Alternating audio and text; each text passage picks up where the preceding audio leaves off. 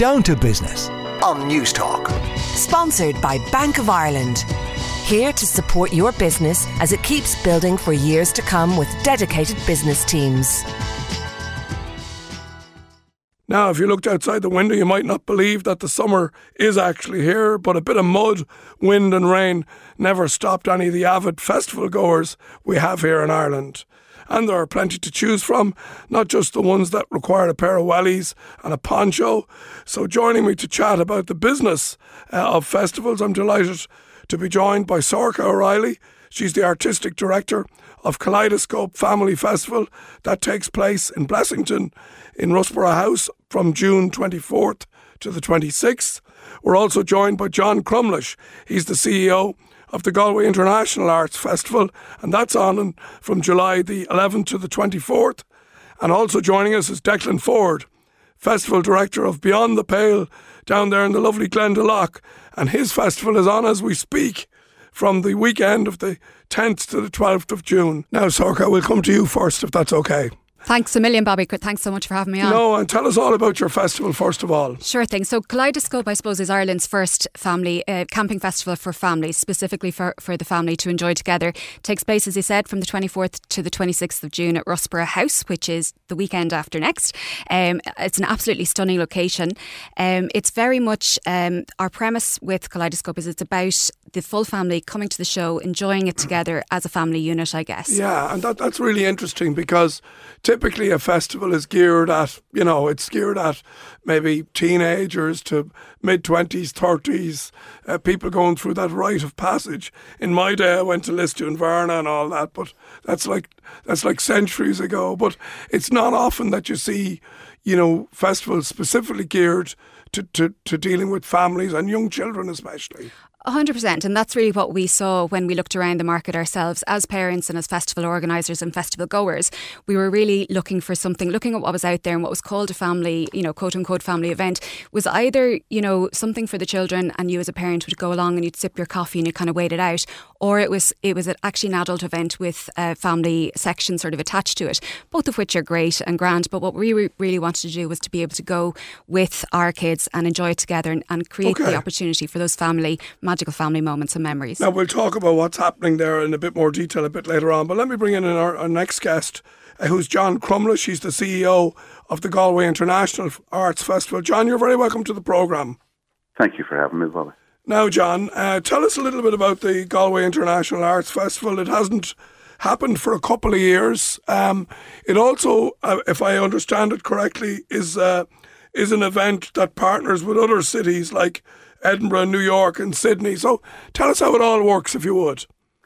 Well, we're the biggest arts festival in the country. Like, our attendance normally before COVID was over about 250,000. Over the 2 weeks, we do about 200 events. We go across music, theatre, street spectacle, talks, visual arts. So it's a big, broad church of interest. Then we basically, how we interact with other cities is basically we produce our own theatre and exhibitions which tour to those places then. So in the last year, despite COVID, we would have been in Edinburgh, we were in New York, we're currently in Sydney with a great installation by John Gerard called Mirror Pavilion. So that's us. So what you do then is maybe a short list of your acts, of all the different acts that you have at Galway. You bring them touring to other cities. Is that right? Yeah, like basically we would produce work that would premiere at the festival and then we would tour to different places. Okay, that's very interesting. And am I right in saying that there are people being trained to do high wire acts across the Corrib and all that? Tell me about that. Yeah, that's Galway Community Circus. It's a throwback to 2020. They had this brilliant project where they're going to teach 150 people from the community how to do tightrope walking. It was supposed to be in our capital of culture, European capital of culture, but sadly because of COVID, they couldn't do it. So now it's happening during the festival this year. So basically 150 people are going to learn how to tightrope walk. A lot of them are going to tightrope walk across the Corrib.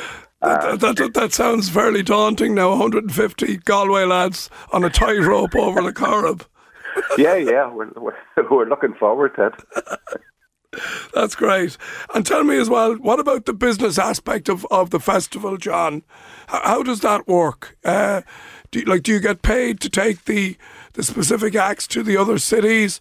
I presume it's of huge commercial value to the city of Galway.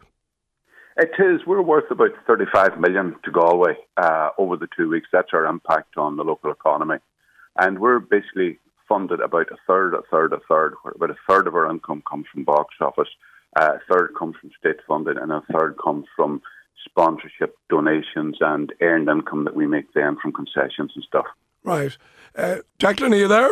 Yeah, I'm here, Bobby. Good man. Tell us a little bit about the fact that your festival is it capped at 5,000 people? Is there some legislation or insurance or some implication around the management of a festival above 5,000 people? Explain that to me. Yeah, this is the first year of Beyond the Pale. We just announced it in early March, so it was when it became more confident that events were possible this summer. So we capped it at just 4,999 for this year because there was it puts in a different bracket of licensing. If you go above 5,000, you need to go apply for a public event license, and that's kind of okay. At certain costs, a lot more administration meetings so on. That's quite difficult to pull together at short notice. So coming out of the turbulent times, we're very happy. We're almost sold out with the 5,000. So. Well done. That's good. Yeah. That's good news. Listen, I have a load of texts coming in here. One for you, Declan, which you might help me with. I'm planning on going down to the Beyond the Pale Festival in Glendalough today, but I don't want to drive. What's the best way to get there using public transport? Yeah, so you can get transport. You see the transport options on our website, which is itsbeyondthepale.ie. Right. There's a transport section on that and gives you all the things. But I mean, it's only 45 minutes for Dublin, or even 60 minutes from the city centre, or even 60 minutes from the airport if you go on the M50. So that's we're very close to Dublin. Then one part of this kind of Dublin, Beyond the Pale. Now the line isn't great, Declan, so I'm going to let you go. But before I do, can you tell me about the typical type of festival goer down there today? What are you seeing when you look out across the beautiful landscape of Glendalough there in terms of who's there? Yeah, we've targeted to a very, very specific demographic. So I'd say that, probably 90% of our crowd's in the 25 to 45 age bracket. We've a certain amount of... Are they all hipsters, or what's the story? There's certainly people who fancy themselves as hipsters, and they're on the right foot. And, they've come to Beyond the Pale to achieve ultimate hipsterism. But that's the way we presented it anyway. All right. But, it's another cool crowd. It was absolutely particularly lovely vibe, and it was one of the talking points last night, the whole atmosphere in the crowd. So we feel like we've kind of hit on something, and people are enjoying each other's company. It's been very, very nice, even in terms of any delays caused by the rain, and that there was people, no smiles, or all smiles and no moans. Okay, well look, I'm delighted it's going well for you. I'm delighted that you almost have a capacity crowd, and it's great to see you back in business. So enjoy the rest of the festival, and we wish you all well from here, okay? Great, thanks very much, Bobby. Thanks for having me. All right, Declan. Now back to you, Sorcha. Again, this family event out in Russborough House. I'm interested about some of the things that you have. You've got obstacle courses, zip lines, kayaking, and then food and music. How do you decide what to feature, I suppose, for the diversity of your audience? Yeah, so it's a very good question, actually. So we, as I said, take the view that this is about the whole family. It's about every age, every interest and every ability in the family. And for that reason, we kind of programme with each of those people in mind. So in addition to those kind of big main stage music acts that we have, that we're really lucky MCD are one of our partners in programme those big stages for us, we also have then that lovely juxtaposition of the small intimate art stages. So we have everything in those, from the likes of Mark the Science Guy with his amazing science shows. We've Fighting Words there doing... Isn't that wonderful? It's brilliant, and it's all very participative. So we really try to ensure that it's not just passive ingestion. So the families are getting their hands on with different things there. So for example, Fighting Words are back with interviewing rock stars, and that's where we bring a main stage act down to the tent that the kids are learning how to interview rock stars in, and the kids themselves get up and they get to ask those rock stars those questions, and it's a really beautiful experience seeing them do that. The joy that they get from it, and also what they get away with asking them is just fantastic. Can I ask you as well, I suppose your biggest enemy and your biggest friend is probably the weather. And really, there's not a lot you can do about it because it's going to happen as it happens. But you probably do have to make provision for bad weather, do you? You do. And how do you do that? You do. I mean, what you do there is, first of all, we've got an incredible site. The drainage there is to die for. So we're not kind of worried about that muddy scenario that you can get sometimes. We do tell people this is Ireland. So though it's quite likely to be lovely and sunny, my mother's been telling me that the frogs have been spawning in the deep. So I think we're onto a good thing there. But at the same time, it's Ireland. So bring a raincoat, bring dress for the occasion. Yeah. The occasion could be wet. Could be either way. Yeah. And we have big top tents and we have lots of kind of indoor places as well. So we're lovely and covered. John, what about the acts that you have on in Galway this year? Are many of those the same acts that you would have, I suppose, contracted to in 2019 or 2020? No, none practically. Right. Apart from some of our locals. Our music programme, though, in our Heineken Big Top is basically the programme from 2020. Thankfully, the acts stayed with us.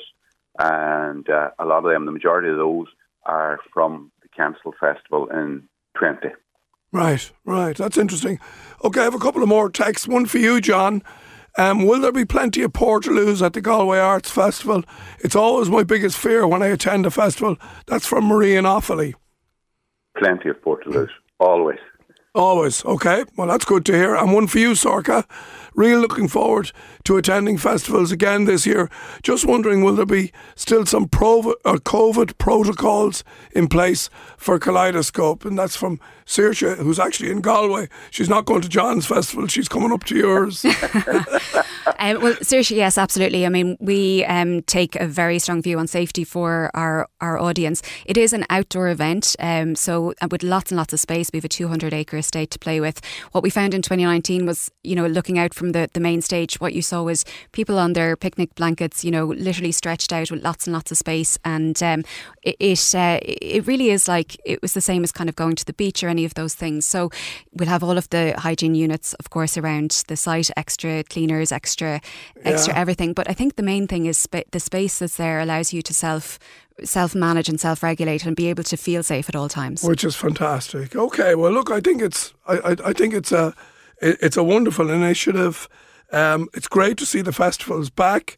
Declan seems to be doing great down there in Glendalough. John and Sorcha, you're waiting for your festivals to happen in a number of weeks. But isn't it, just maybe last word to you, John, isn't it great to see people back and wanting to get out and about again? It's absolutely fantastic. Just that whole communal thing of people coming together is just great. We're really, really looking forward to just, seeing people out and about and it's not that they're not cautious, but it's great to see people just out together. Okay. Well, look, it's we're certainly glad to support any business on this show, but the business of festivals, it's great that it is a business and there's a bit of fun involved in it as well. So wishing my guests every success. Sorcha O'Reilly, Artistic Director at Kaleidoscope, John Crumlish, CEO of Galway International Arts Festival, and Declan Ford down there at the Festival of Beyond the Pale in Glendalough, which is happening as we speak. So I think there might be still a bit of room there, but very little if you want to take a trip down to Declan down there at Beyond the Pale. So thanks so much and every success in the future. Up next, Digital Darwinism. Down to Business on News Talk. Sponsored by Bank of Ireland. Here to support your business as it keeps building for years to come with dedicated business teams.